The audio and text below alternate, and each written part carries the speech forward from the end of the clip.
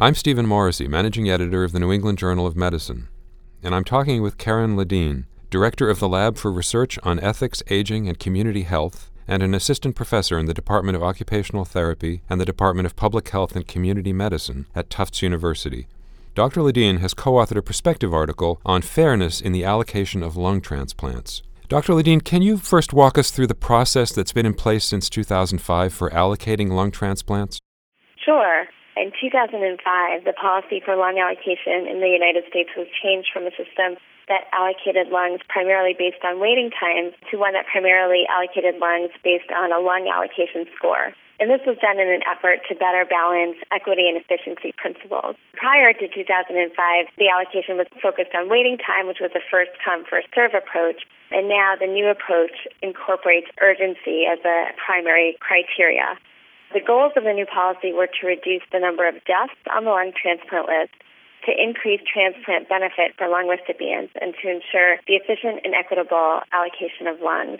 And briefly, the lung allocation score is used for lung candidates who are over the age of 12, and it's calculated using estimates of survival probability 1 year after transplant, as well as probability of survival on the waiting list. And the score itself is an adjusted scale from 0 to 100 that represents the weighted combination of those two factors. For candidates that are younger than 12, the priority score, which is intended to also incorporate urgency, and there's only two levels. There's a priority 1, which is more urgent, and priority 2, which is for the rest of the candidates. In addition to the priority levels in the lung allocation score, organs are allocated based on geographic zones, ABO match, and other criteria such as size and serology. You note in your article that patients younger than 12 were excluded from consideration for both adolescent and adult donor lungs because it wasn't clear whether that lung allocation score actually applied in children. Does that mean that the exclusion was based on the limits of available data or on medical considerations in children? To be clear, technically pediatric patients are not completely excluded from receiving adult donor lungs. They just don't receive the lung allocation score. And the reason for that, it's my understanding, is that it's largely because there was not enough available data about pediatric candidates and their outcomes. And that's largely just due to the paucity of pediatric candidates. During the process, which they were calculating the LAS score and they were validating it, they consulted with a large volume pediatric transplant center at Children's Hospital of Philadelphia and St. Louis Children's Hospital. And it was decided after that until sufficient data became available, children would not receive an LAS score because there was just not enough sufficient data to validate it. In addition, I think the OPTN believed that pediatric patients were and are still better served with pediatric lungs because of size. And so their solution to not giving them an LAS score was to prioritize them for pediatric lungs, ultimately to increase geographic sharing of pediatric lungs, and to introduce the priority score to incorporate the criteria of urgency. On the medical side, one possible reason to exclude children is that lung transplantation in pediatric patients is often associated with high postoperative morbidity and mortality, largely because of the children's diagnoses, principally cystic fibrosis. So what is it about CF that limits the benefits of lung transplantation? So excluding children, especially CF candidates, is controversial. Several studies, perhaps most famously Lou's study, which was published in 2007 in the New England Journal, suggests that there are minimal gains to children with CF, and this is minimal gains over alternative therapies. I think the primary reason for that is that medical therapies have improved dramatically, and so transplantation as a comparative therapy is not as advantageous as it used to be. But there are other reasons that children with CF may not be ideal candidates for transplantation.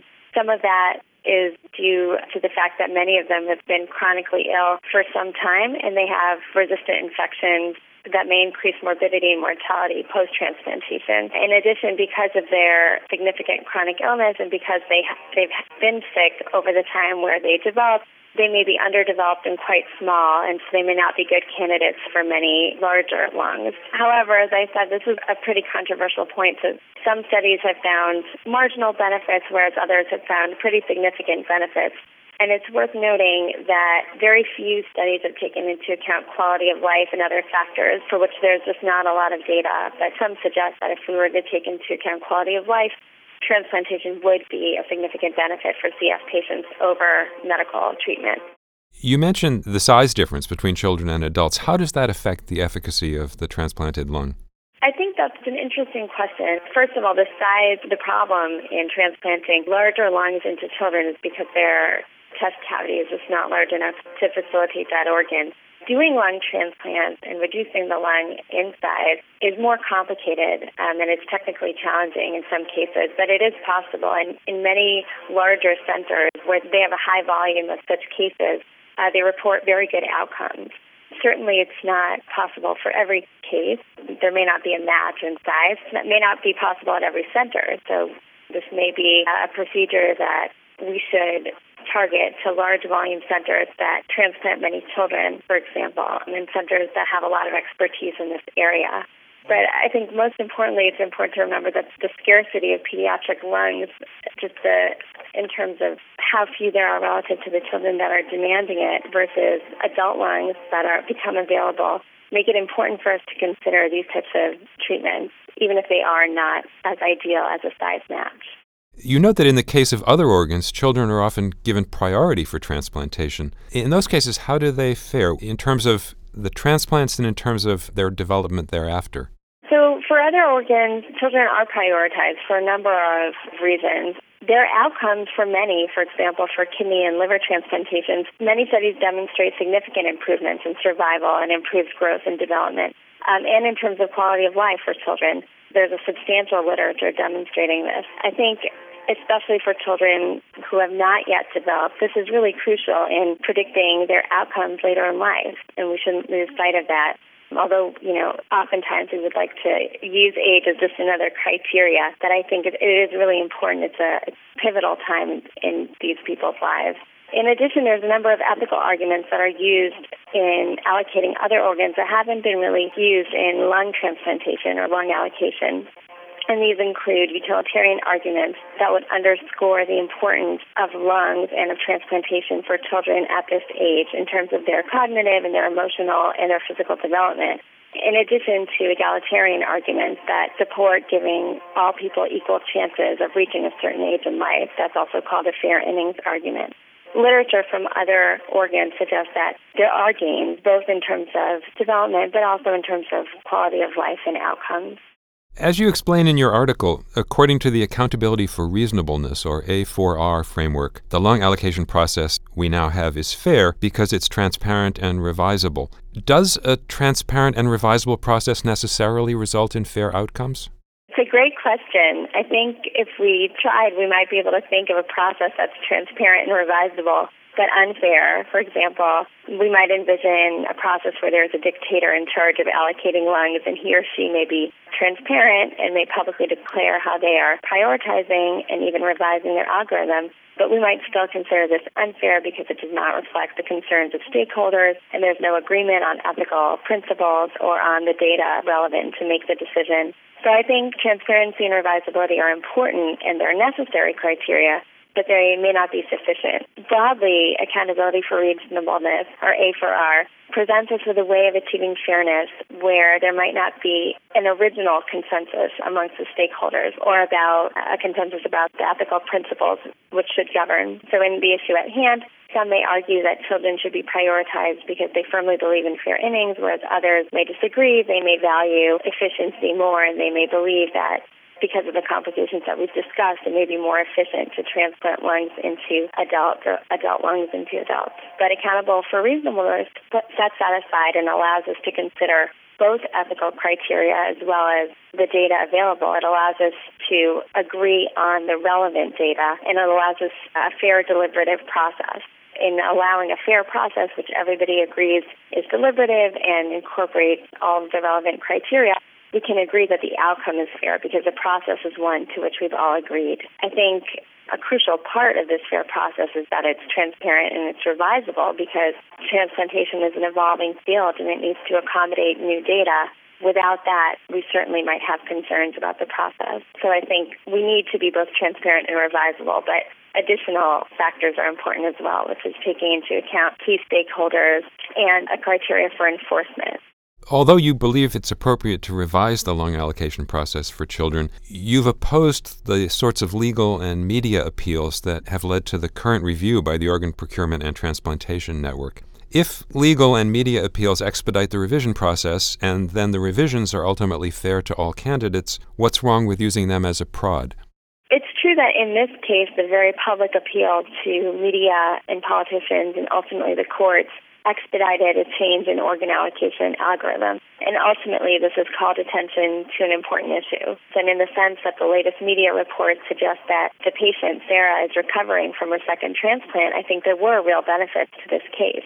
But as we wrote in our perspective, no family can be faulted for going to great lengths to save their daughter or a family member. But on a systemic level, these appeals undermine fairness, and they may cause serious harm to other candidates on the list and to the transplant system itself.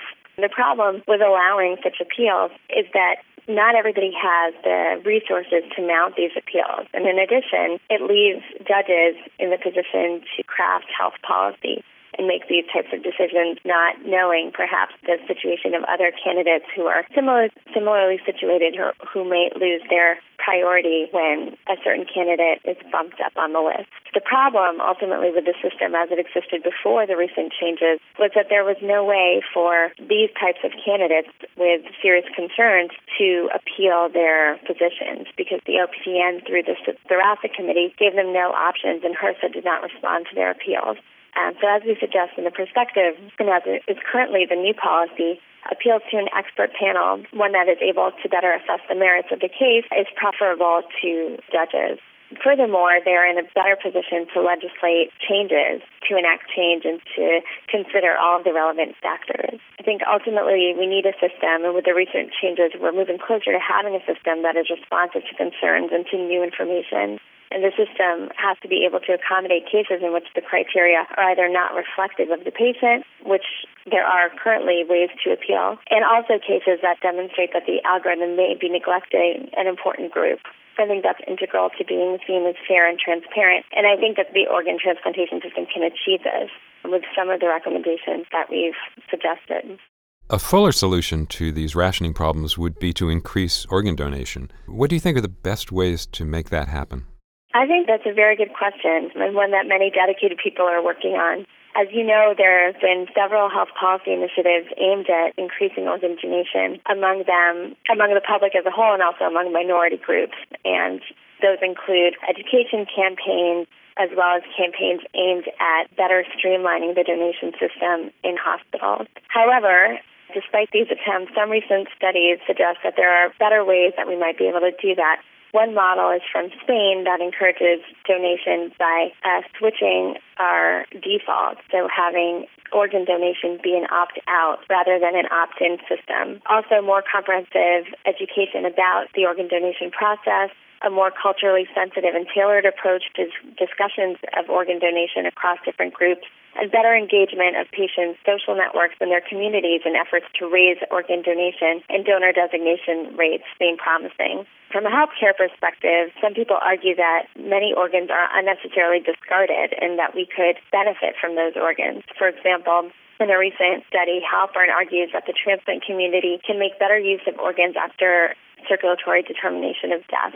So I think that's also a promising avenue that should be explored. And finally, I think within the healthcare system, conversations between physicians and their patients in well visits about organ donation could do a lot to increase donor designation rates and ultimately organ donation rates as well. Thank you, Dr. Ledeen.